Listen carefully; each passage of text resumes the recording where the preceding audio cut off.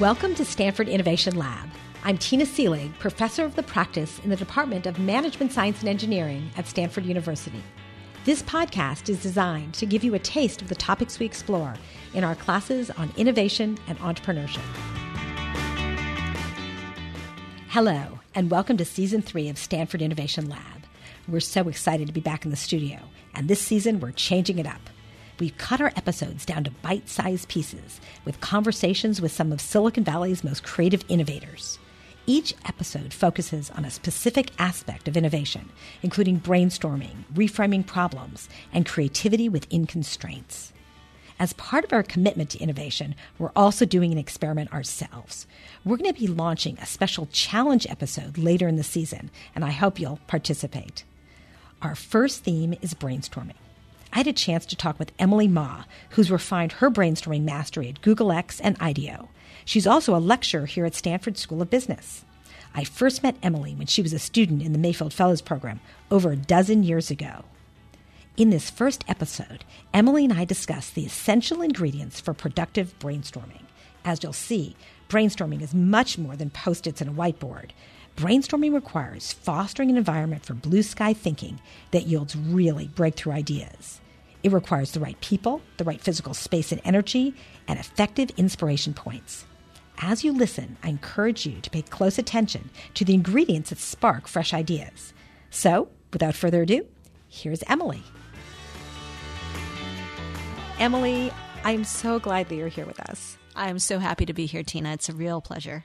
People often look just at the rules of brainstorming that look really simple, build on ideas, no bad ideas, defer judgment, all that sort of stuff. And what happens is that those are just the starting point. There are all these other things that have to happen and strategies that actually make it work. So how do you think about setting up a brainstorm? When I was in consulting, and IDEO is a consulting firm, right? The way consulting works, hours matter, right? So you're thinking about, okay, if I bring this person into the room and this person in the room and this person in the room, it's actually kind of expensive, right? So you really are thoughtful with people's time because time is money, right? So, when I think about designing a brainstorm, right, I really want to maximize that hour together that we have with 5 to 7 people. And if it's a particular topic, right, for a client or for an internal project, you really think about, okay, how do I describe this topic in a really engaging and exciting way so that I can attract the best brainstormers? Because a brainstorm is only as effective as the brains in the room. That's right. Super important. So one of the most important things about people in the room is you want everybody to come in on an equal footing, right? One of my rules of thumb when I worked for big companies is never bring the CEO in the room or whoever the person is who's possibly going to make others less than comfortable in speaking their mind, right? In a brainstorm, in an ideation sort of setting, you want everybody to be creative and open and ready to share, right? And sometimes asking the CEO to leave the room or asking the managing director to leave the room is actually the one thing that makes the biggest difference. So oftentimes we used to orchestrate these experiences where, one of us will take the CEO out for coffee and we'll talk about business or something like that. And so that's when some really interesting, fruitful things happen back in the room is like the team was like, oh, wait, he's out of the room. We could tell you the real deal now. Let's talk about the real ideas that we have. And people get really excited when there isn't someone watching over them. So I know that sounds kind of odd and no, strange, but that's important to make sure one thing to remember, right? You get rid of the hierarchy. Exactly. But do you think also bringing people in who are way outside the field to bring a really different point of view? Absolutely. So here's one of my favorite stories. At IDEO, when I was much younger and early, it was actually a real honor to get invited to other people's brainstorms. So what was amazing was that all of us would be working on different projects, right? So one of us might be working on a medical device project. Another one might be working on a project to reinvent pizza. Another project might be reinventing antacids. And I had this really odd and wonderful experience in my first year at IDEO where I was I don't remember what exactly I was working on, but my head was in the medical device space. So I was deep, seeped in interventional cardiology or something like that. And I got invited to a brainstorm on something that was akin to the Swiffer mop, and the problem, it was an engineering challenge, and we were trying to figure out how to attach the head of the broom to the handle or whatever it was. And somehow, in my head, because I was kind of cross-pollinating kind of naturally, I was like, oh, we could take, a page out of the playbook of, how balloon catheters work, and maybe we could inflate something that would then connect to the handle, and that would be the way it would fit together. So it's really interesting to bring people who are working on different things and from completely different, sort of areas of expertise to look at a particular problem, because you never know what cross-pollination will happen. Right, where the inspiration will come from. Did you end up using that, the balloon? I think we ended up prototyping that. I don't think we ended up going forward with it, but it was an interesting thing, right? Absolutely, absolutely. Do you have people generate ideas individually first and then come to a brainstorm? I know that some people really like that idea of having folks spend a little bit of time sort of generating their initial ideas before they come together, or do you like everyone to just start out as a big group? Well, it actually really depends, right? Again, it goes back to who we bring into the room. I'm pretty cognizant of people's personalities. Some people are introverts, some people are extroverts. Some people like to talk first, some people like to think first. And my goal as a facilitator oftentimes is to ensure that there's equality with that group. So especially with the folks who tend to be quieter or introverted, I actually kind of nudge them ahead of time and be like, hey, you know what? Our brainstorm's about to start in like 5-10 minutes. Like, I bet you have some great ideas. Why don't you write them down on a Post-it note or two so that you can kind of get in there, right, early on, right? So a lot of it's like, it's the unspoken rules of brainstorming. There's a little bit of nudging here and there beforehand to get everybody kind of going on an equal footing. So what else do you have in the room? Do you like to have prototyping things to build stuff? I mean, obviously you've got a whiteboard and Post-its. Yeah. I don't know how anyone ever had an idea before there were Post-its. Okay. But so you've got your Post-its and Sharpies and whiteboards. So what else do you need? Great question. So, I love having random stuff around, right? It's really inspiring because you never know. Again, what you're really aiming for is free association, cross-pollination, whatnot. So, at X and at IDEO, we try to bring stuff to the table or to the room, right? So, it's extra pens and pencils and things to write on, but also bring that prototype that you made like 3 years ago that's in your box of stuff, right? Or, you know what, like there's this, kit that 3M sent us with all these interesting new, like transparent films. Bring that and put it on the table. Or, bring candy, right? Also, it's great to have something to eat when you're it's kind of like running a marathon. So it's useful to have some snacks, right? So we do have things kind of sitting around because honestly, it's actually kind of hard if you have a blank canvas and nothing around to kind of draw things from thin air. So you will start to make free associations, and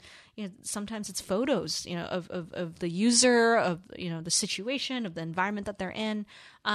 Sometimes it's engineering prototypes. So it's like if you show up with a box of stuff, I bet you'll have a more productive brainstorm. So that's really cool. What about the physical space for a brainstorm? This is always an interesting variable that people often don't think about. Yes. The space matters. So how do you set up the space? And one of the other sort of follow-up questions is, can you brainstorm in your normal office space, or do you have to go somewhere different?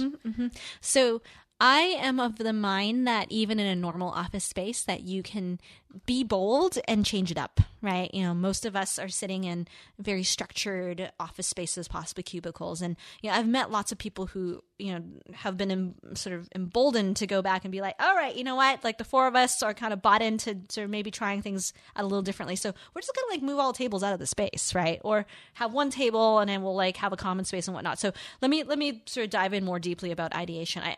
I personally believe that ideation is one of those things where,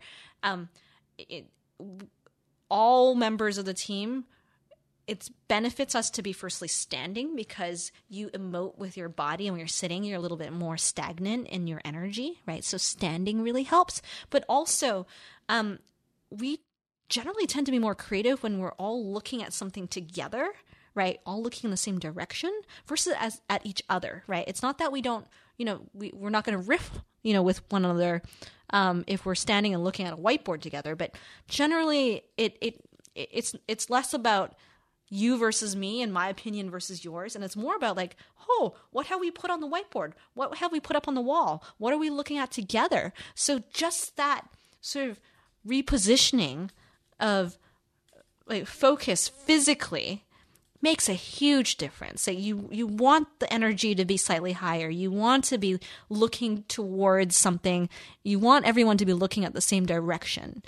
So I love the fact that you mentioned so early standing up. I remember I learned that only a few years ago, and it changed my life, honestly, because it was not obvious. But once you realize that you have to be brainstorming standing up, you realize, well, duh. I mean, this is an energetic, this is a high energy activity. This is, if you're sitting down and looking too relaxed, you're probably not going to be generating these ideas.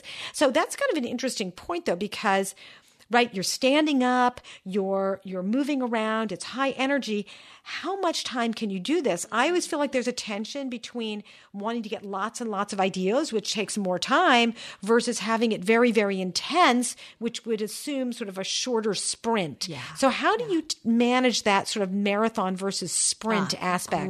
Great question. So generally when I think about an hour, that's a long time to sprint. And what I've noticed over the years is with teams, somewhere between 30 to 45 minutes is a good period of time to be brainstorming. And even during that 30 to 45 minutes, it's not necessarily we're going to brainstorm on a single question, right? I will oftentimes, as a team starts to slow down or, there's a lull, I'll have those extra questions in my back pocket, the reframes. Like, okay, guys, it seems like you've kind of exhausted this one question. Let's try looking at this one, right? And then by the time you hit 30 to 45 minutes, you probably have gone through 2 or 3 of those. Right. I have some go-to questions like that. Like, okay, how would you solve the problem if you had no money at all? Yes, exactly. How would you solve it if you had $1 million? Exactly. How would you solve it 20 years in the past or 20 years in the future, or for a 5-year-old or a 95-year-old? So there are things that you can sort of apply for almost any problem, as an interesting reframe. That is absolutely right. And it's just like sometimes I think people are kind of uncomfortable when there's a silence, when there's like a lull in a conversation. I personally think those are magical moments, and let them kind of steep, right? Oftentimes someone is probably sketching something on a Post-it note, and it's okay to let that energy be a little lower than a little higher, for parts of a brainstorm.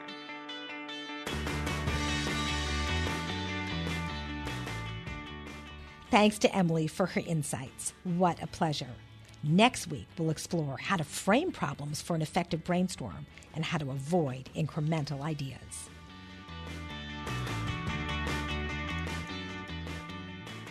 This podcast is brought to you by Stanford eCorner and the Stanford Technology Ventures Program, the Entrepreneurship Center at Stanford School of Engineering. Stanford Innovation Lab is produced and edited by Eli Schell. Our digital solutions manager is Sarah Kahn, with software development by Davor Senkovic. Our designer is Daniel Stussy, and communications and marketing are led by Mike Pena and Monica Yort. You can find additional podcasts, videos, and articles at ecorner.stanford.edu. And we'd love to hear your thoughts on both this podcast and our ETL series. So please follow us on Twitter and eCorner, and if you're a fan of the series, please leave a review on iTunes. Finally, remember, entrepreneurs do much more than imaginable with much less than seems possible.